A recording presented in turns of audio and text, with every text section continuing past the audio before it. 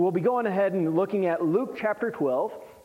And recently, we've been looking at parables of Jesus throughout the summer, looking at different parables that Jesus told, and looking how they impact our lives today. You may think about somebody telling a story 2,000 years ago. What kind of meaning could that have today? But when it is Jesus telling a story 2,000 years ago, it can have every bit of meaning for us today as what it did 2,000 years ago. And especially as we think about this passage that we'll be looking at, Luke chapter 12, and really if you were to read through the whole chapter, it is a chapter that would be good for us to refresh over and over and over, especially if we want a meaningful life. And really that's what we'll be looking at this evening, is a meaningful life. What would make your life a meaningful life? What would bring purpose, if you will, in your life? There's a saying that says if you want a meaningful life, then you must find meaning outside of your life. Not only must you find meaning outside of your life, but you could also say beyond this life. And so outside of my life and outside of this life is the only true way to have a meaningful life. Now, if we were to start out in the first verse, and we won't read all the way through, but the very first verse, it begins, it says, "In the meantime, when they were gathered together, an innumerable multitude of people, insomuch that they trode one upon another, he," speaking of Jesus, "began to say unto his disciples, first of all, beware of the leaven of the Pharisees, which is hypocrisy." And then he goes on speaking and teaching the people there. Imagine the crowd trampling over top of each other just to surround Jesus and hear him teach. Verse 6, it says, "Are not 5 sparrows sold for 2 farthings? And not one of them is forgotten before God? But even the very hairs of your head are all numbered. Fear not, therefore. Ye are of more value than many sparrows." And he continues on, and he's talking about many different things here. He speaks about trusting God and not fearing man. Then we come down to verse 13. And in just a moment, we'll get into a story that Jesus tells. But in verse 13, it says, "And one of the company said unto him, Master, speak to my brother that he divide the inheritance with me." Think about that statement. Out of all the things that Jesus has just got done talking about, here somebody comes along, and maybe there was many different people coming up to Jesus and asking him questions or talking to him or requesting certain things. But for whatever reason, this is the question, or this is the statement that stuck out that Luke records and writes down. Goes on in verse 14, "And he said unto him, Man, who made me a judge or a divider over you? And he said unto them, Take heed and beware of covetousness, for a man's life consisteth not in the abundance of the things which he possesseth. And he spake a parable unto them, saying, The ground of a certain rich man brought forth plentifully. And he thought within himself, saying, What shall I do? Because I have no room where to bestow my fruits. And he said, This will I do. I will pull down my barns and build greater. And there will I bestow my fruits and my goods.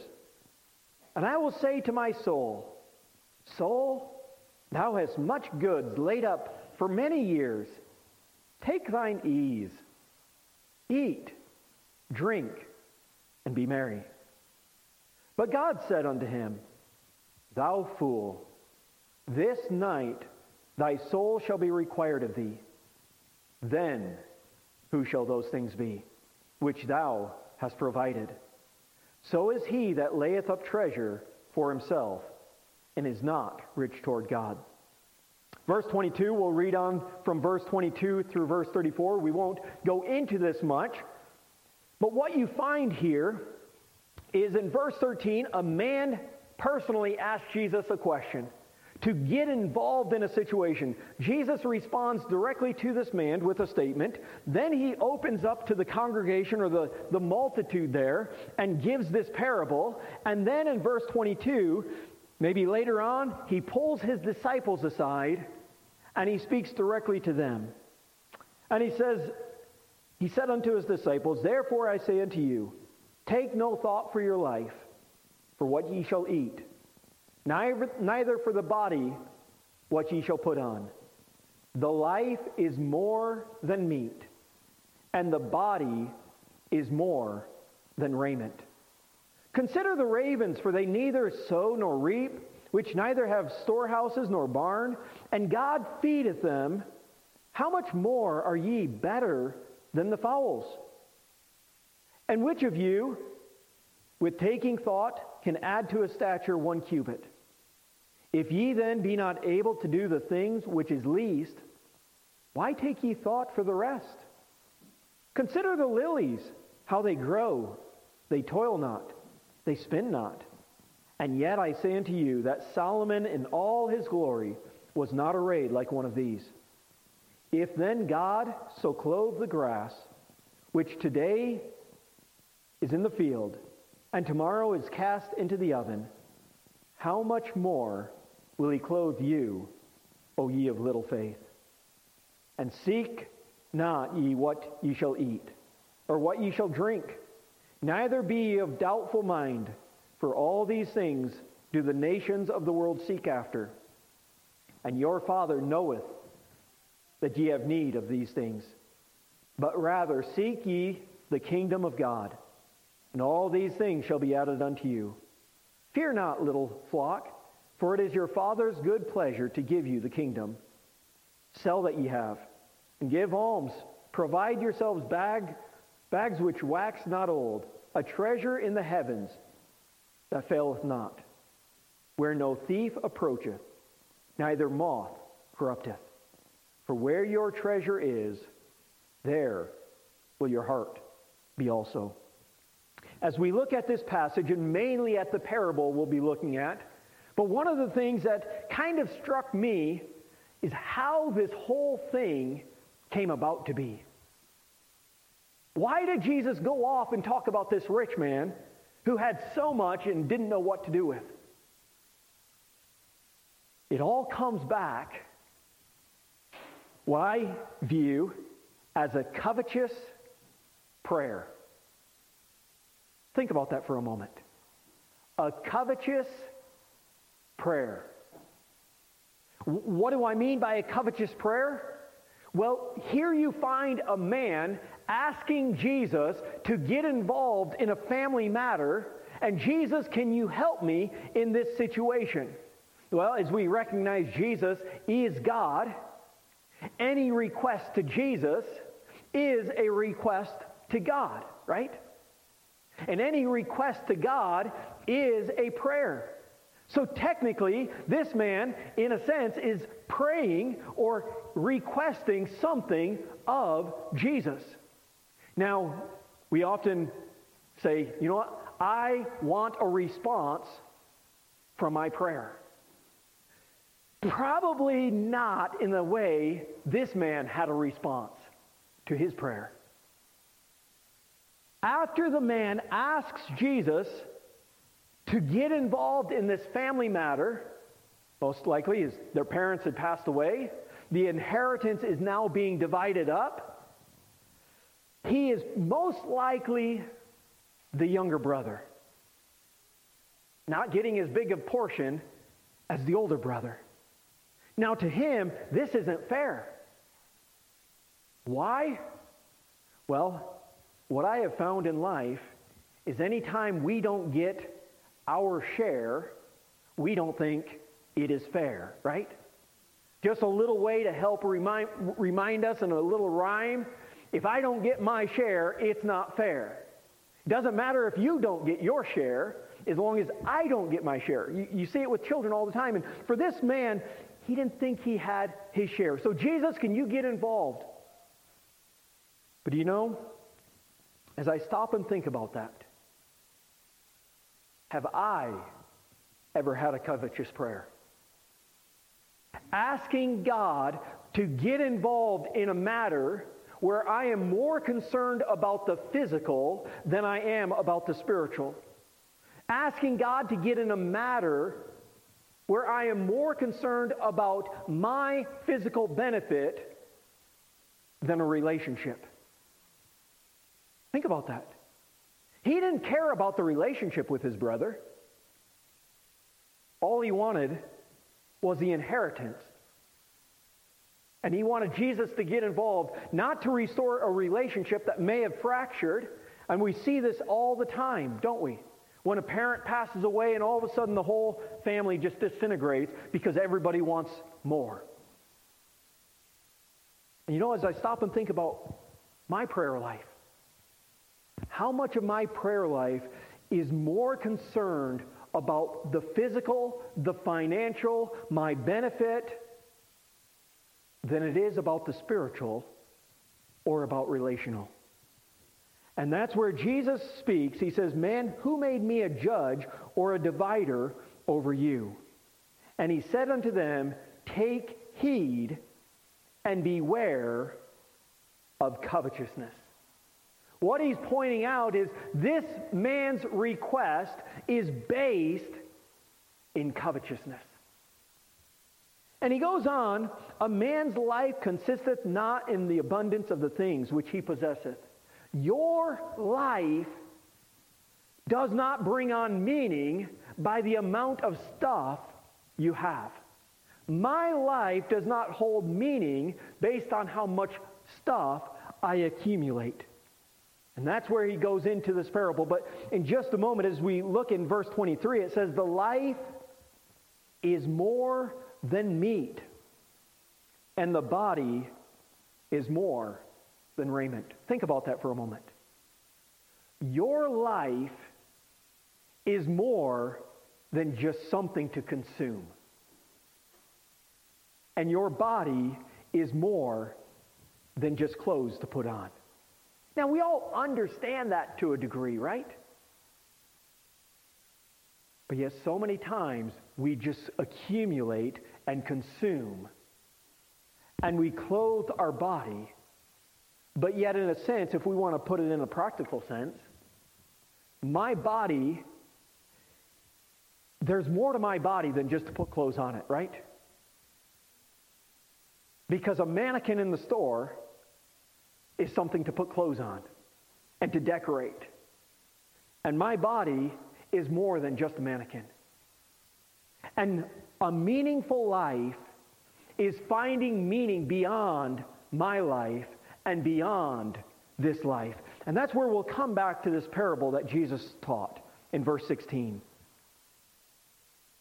He said a parable unto them, saying, "The ground of a certain rich man brought forth plentifully.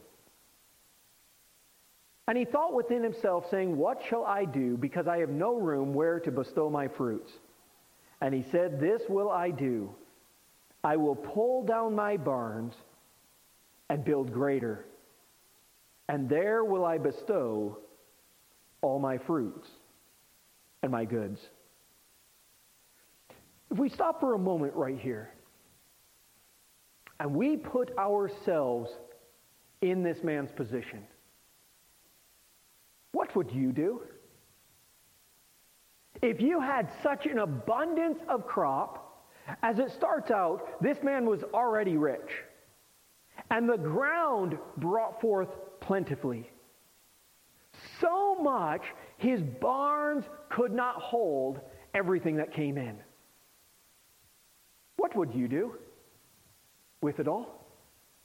Now, one thing that I don't know about you, but I found about me, it is easier to manage other people's money than it is to manage my own money, right? It is easier to speak wisdom in how other people should spend their money than it is to take on wisdom of how to spend my money. And so in one sense, as we look into this passage and we see this man has so much that comes in, and it's easy to navigate and say, you know what, this is how you should spend it.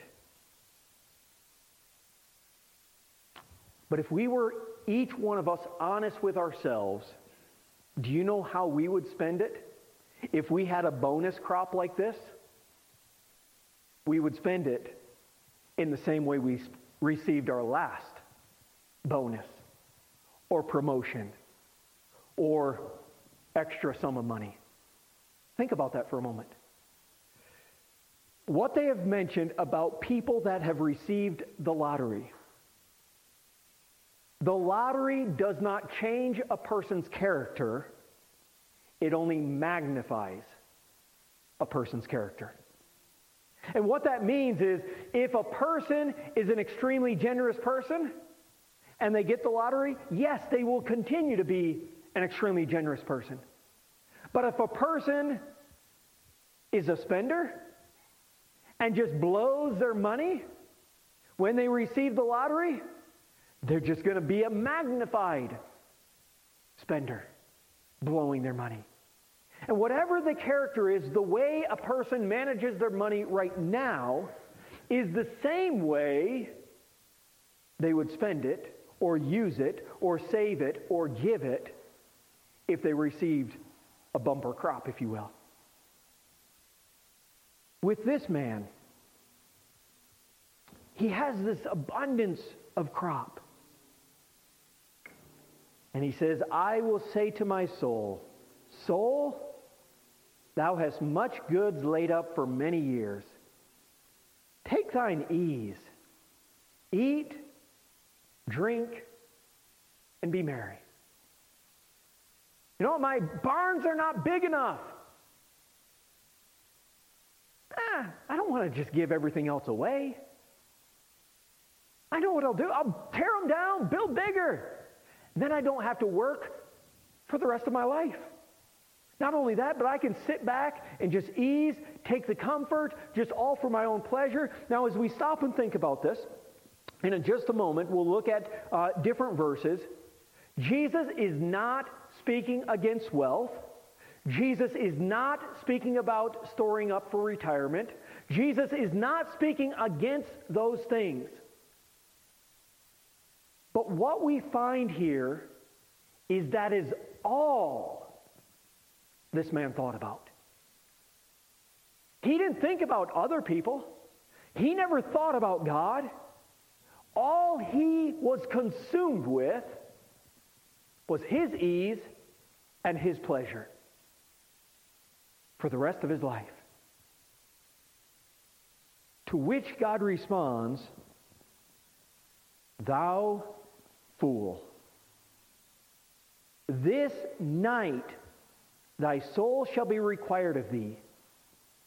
Then who shall those things be which thou hast provided? So is he that layeth up treasure for himself and is not rich towards God. God says, yes, you have so much planned out to make it so easy for the rest of your life. But do you know what? I'm not even going to allow you to eat breakfast. Think about that.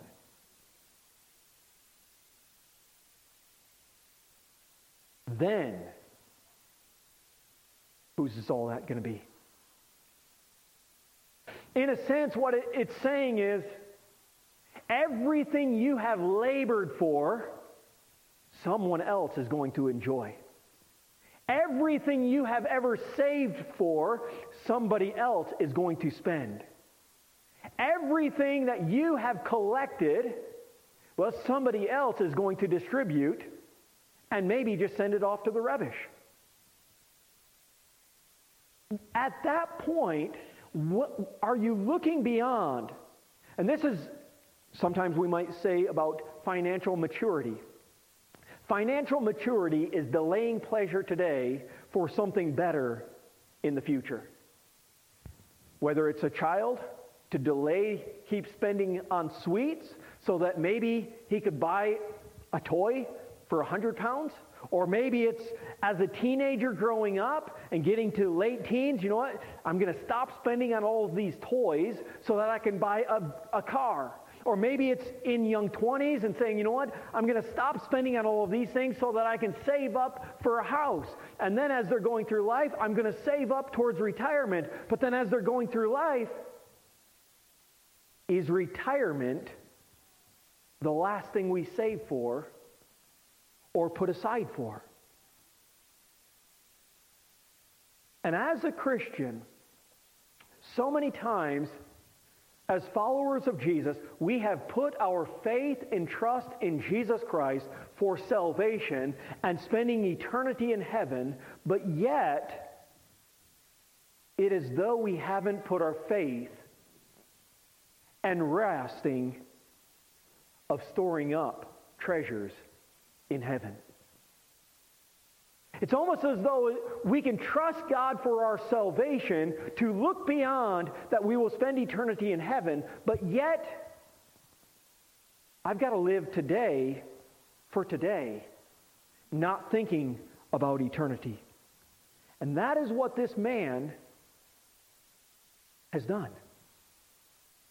I am going to take everything in and consume it for myself.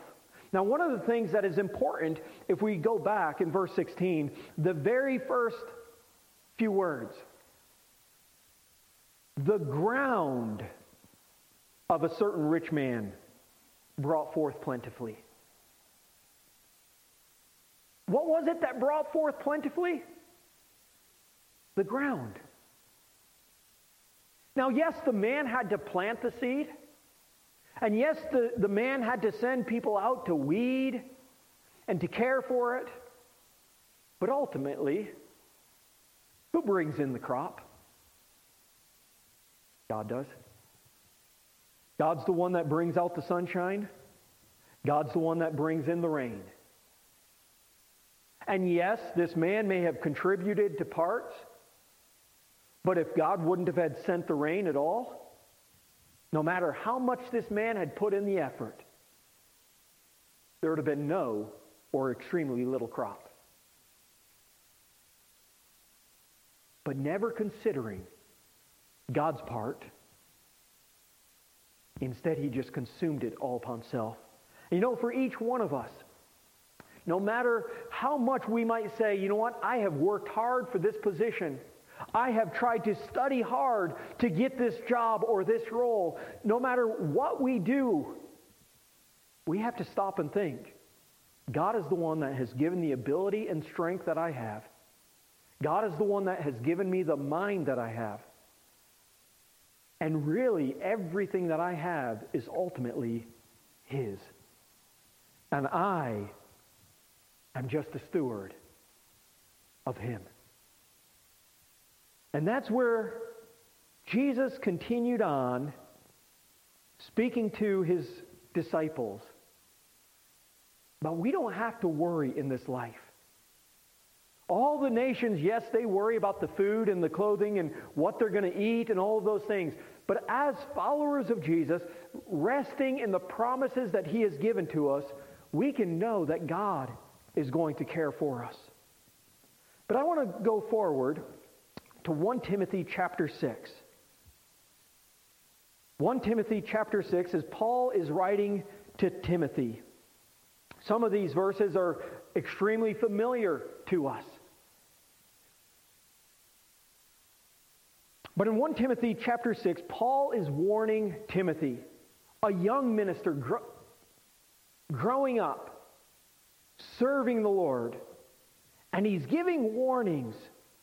He gives a command, but he also gives a command to command others. In 1 Timothy chapter 6 and verse 6, it says, "But godliness with contentment is great gain. For we brought nothing into this world, and it is certain we can carry nothing out. And having food and raiment, let us be therewith content." Very well known verse. We've come into this world with nothing. We came in naked, and we're going to leave with nothing. And he says, allow ourselves to be content with what we have. He goes on in verse 9, but they that will be rich fall into temptation and a snare, and into many foolish and hurtful lusts, which drown men in destruction and perdition. For the love of money is the root of all evil, which while some coveted after, they have erred from the faith and pierced themselves through with many sorrows. So he gives that warning, and then he goes directly towards Timothy and gives this command. He says, but thou, O man of God, flee these things and follow after righteousness, godliness, faith, love, patience, meekness. Fight the good fight of faith. Lay hold on eternal life, whereunto thou art also called, and hast professed a good profession before many witnesses. I give thee charge in the sight of God, who quickeneth all things, and before Christ Jesus, who before Pontius Pilate witnessed a good confession, that thou keep this commandment without spot, unrebukable, until the appearing of our Lord Jesus Christ, which in this time he shall show who is the blessed and only potentate, the King of kings and Lord of lords, who only hath immortality, dwelling in the light, which no man can approach unto, whom no man hath seen, nor can see, to whom be honor and power everlasting. Amen. But then in verse 17, so we have the caution, we have the warning, we have the direct command to Timothy. But then now in verse 17, we have a charge that Timothy is to give to the rich. Now, I know one thing that every one of us would say at this moment. This isn't for me, because I'm not rich. The truth is, if we were to take the world global wealth, we would be classified in the rich. But here in the Western world, surveys have been done, and do you know who each person classifies as rich? Statistically, it's always double of what I have or what I make. So the person that has makes $20,000 a year, well, a person that makes $40,000 or more, they are rich. A person that makes $40,000 a year, I'm not rich. A person that makes $80,000 or more, they're rich. But then a person $80,000, they're not rich. I mean, they're just making ends meet just like everybody else is. It's a person that makes $160,000. And that's the way we view things, because nobody considers themselves rich. But the honest truth is all of us are rich in the world's eyes. But one thing is, before we go on, Paul does not speak against wealth. Paul does not say it is wrong to be rich. So what does he charge? What does he command? He says, charge them that are rich in this world, that they be not high-minded, nor trust in uncertain riches. So the two things that he tells them: do not be high-minded, do not be arrogant, and allow your wealth to make you think that you are more important than everybody else. And isn't that what often happens? The more money a person has, the more they think there's something special about them. And everybody should listen to them. Isn't that the way it is in the world? Just because somebody has a lot of money, they think everybody ought to listen to them. So he says, don't be high-minded, nor trust in uncertain riches. No matter how much money you have, don't put all of your confidence in the things of this world. Why? Because notice the word that describes the riches. uncertain riches. In this world, well, we've seen financial crashes. We've seen markets wiped out, housing markets drop. We've seen things like that. The things of this world are uncertain. Don't put all of your confidence in those things, but in the living God who giveth us richly all things to enjoy. Now, as we stop for just a moment, think about that phrase that Paul just said. Don't be high-minded. Don't think high of yourself. Don't trust in your uncertain riches, but instead trust in the living God who gives to us richly all things to enjoy. Think about that for a moment. And this is where I'm saying Paul is not against riches. Paul is not against wealth. Instead, in fact, he says, you know what? God has given us things to enjoy. But what he's also saying is he is not giving it to us only for us to enjoy. In fact, if we were to look at Ephesians chapter 4 and verse 29, it says, let them that steal no more. Now, that's a good start, right? If a person is stealing, hey, stop stealing. But that's not all Paul commands. But rather, let him labor with his hands. Okay? Great, Paul. If a person is stealing, they need to stop, and instead, they need to start working so they have money so they don't have to steal. But that's not where Paul stops in that phrase. So that they can give to him that needeth. So he says, let him that steal no more, but rather let him labor with his hands so that he may give to those that are in need. Paul is not just about stop stealing.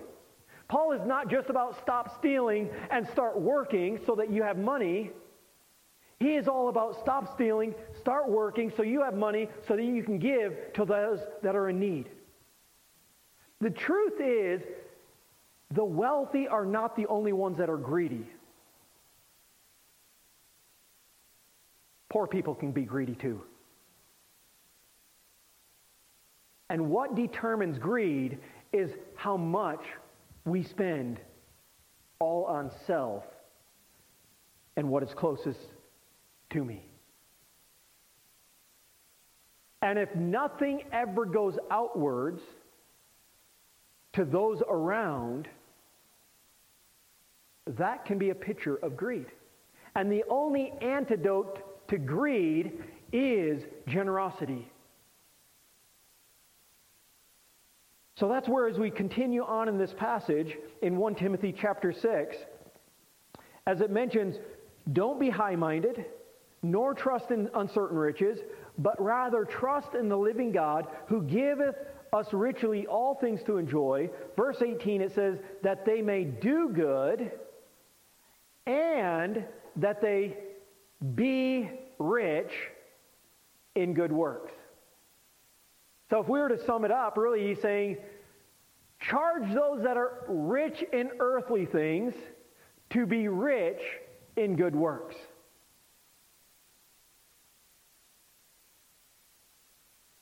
How is that how do we do that? As it continues on, ready to distribute, willing to communicate or to share, laying up in store for themselves a good foundation against the time to come, that they may lay hold on eternal life. He's saying, remind them that this world is not all that there is. Remind them to look beyond this world, to use the wealth that God has provided, to distribute to those that are in need, to see something bigger beyond their life than just to consume upon their life. And really, in a sense, this passage of what Paul is writing to Timothy really does correlate right with this passage that Jesus is sharing in this parable. And then as he teaches and talks to the disciples. But as we stop and think about all of these things, how far down the road are we planning? Are we planning just 10 years down the road, or 20 years, or 30, 40 for retirement? And all of those, if you were to go through the book of Proverbs, there are so many Proverbs speaking about being prudent. There are so many Proverbs that speak about laboring, which will bring the wealth, but yet laziness and will bring poverty. There are verses that speak about laying up an inheritance for your children. None of those things are wrong. In fact, they're wise. But if that's all we do, that's unwise. And that is what Jesus is teaching here. Looking beyond this present world. In verse 21, so is he that layeth up treasure for himself and is not rich towards God. They might have a good-sized checking account, although we don't use checks anymore. They might have a good-sized savings account. They might have a good-sized retirement account. But what about their heavenly, eternal account? And that's where in verse 34 it says, for where your treasure is, there will your heart be also. And as we stop and think, as we are on this world, I believe every single one of us would say, I desire a meaningful life. But how do we have a meaningful life?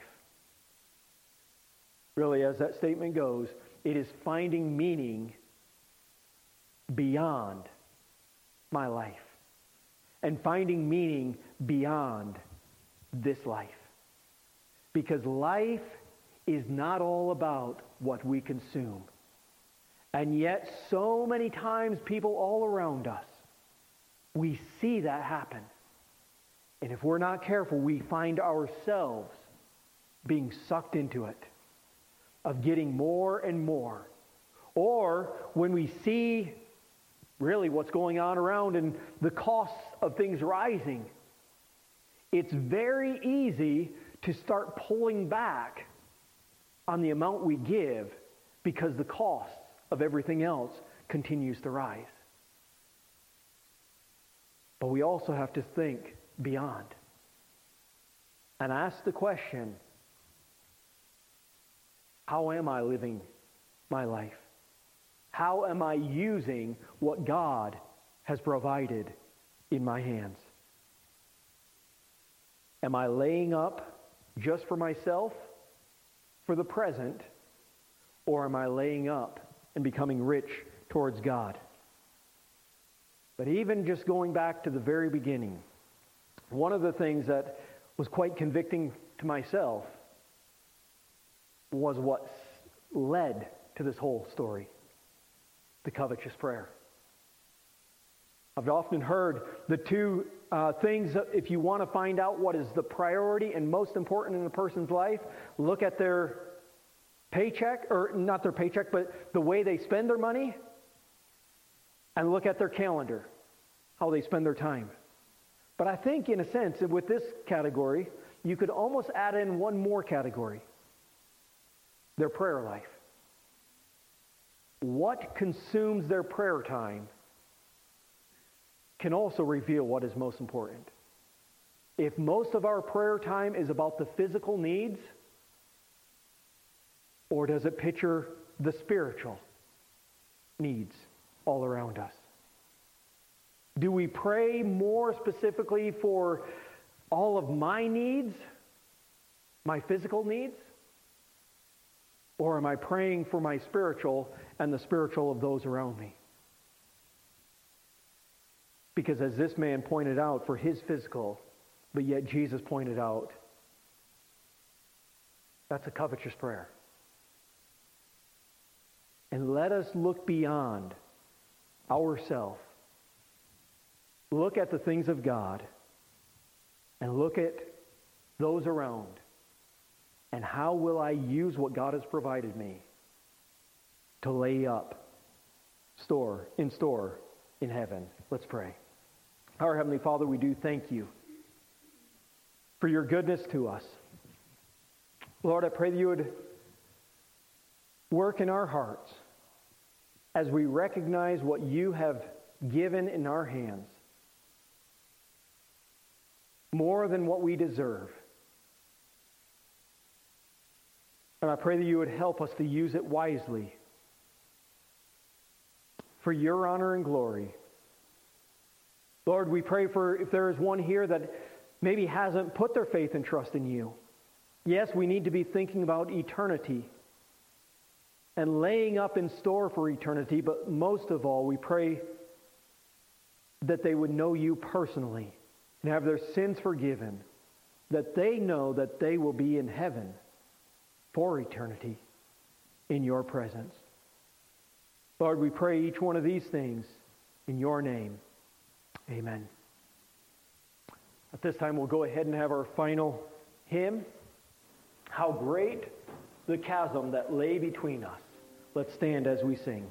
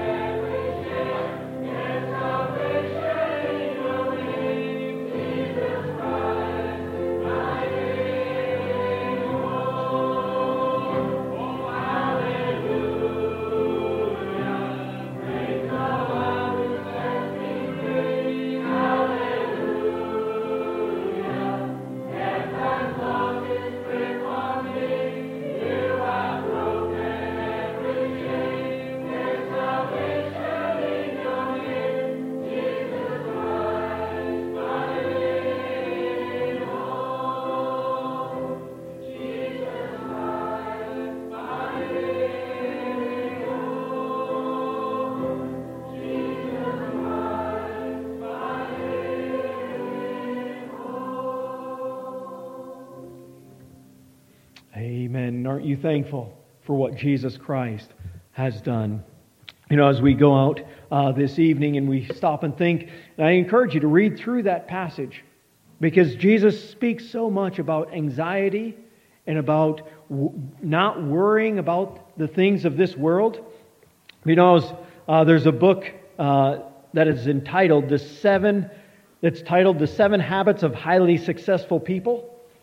What are those 7 habits? If you were to go down through, the first one is be proactive. The second one is begin with the end in mind. The third one is put first things first, so priorities. And you know, as you stop and think about begin with the end in mind, and really what he talks about is think about what you want said at your funeral about you, and live your life so that can be said. But you know, as a Christian, we can look beyond that. Not just what people say about us in this world at our funeral, but think about what we want said when we meet Jesus face to face. And live today and the rest of our life so that happens. And that's really what Jesus is talking about.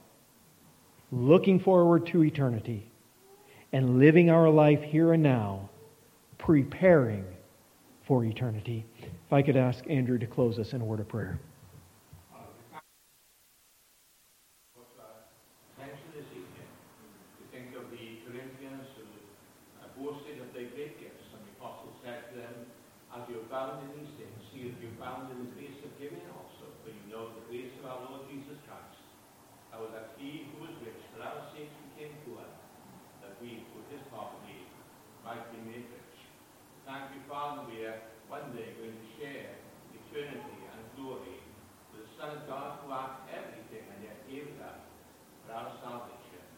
We pray that we shall emulate that same spirit.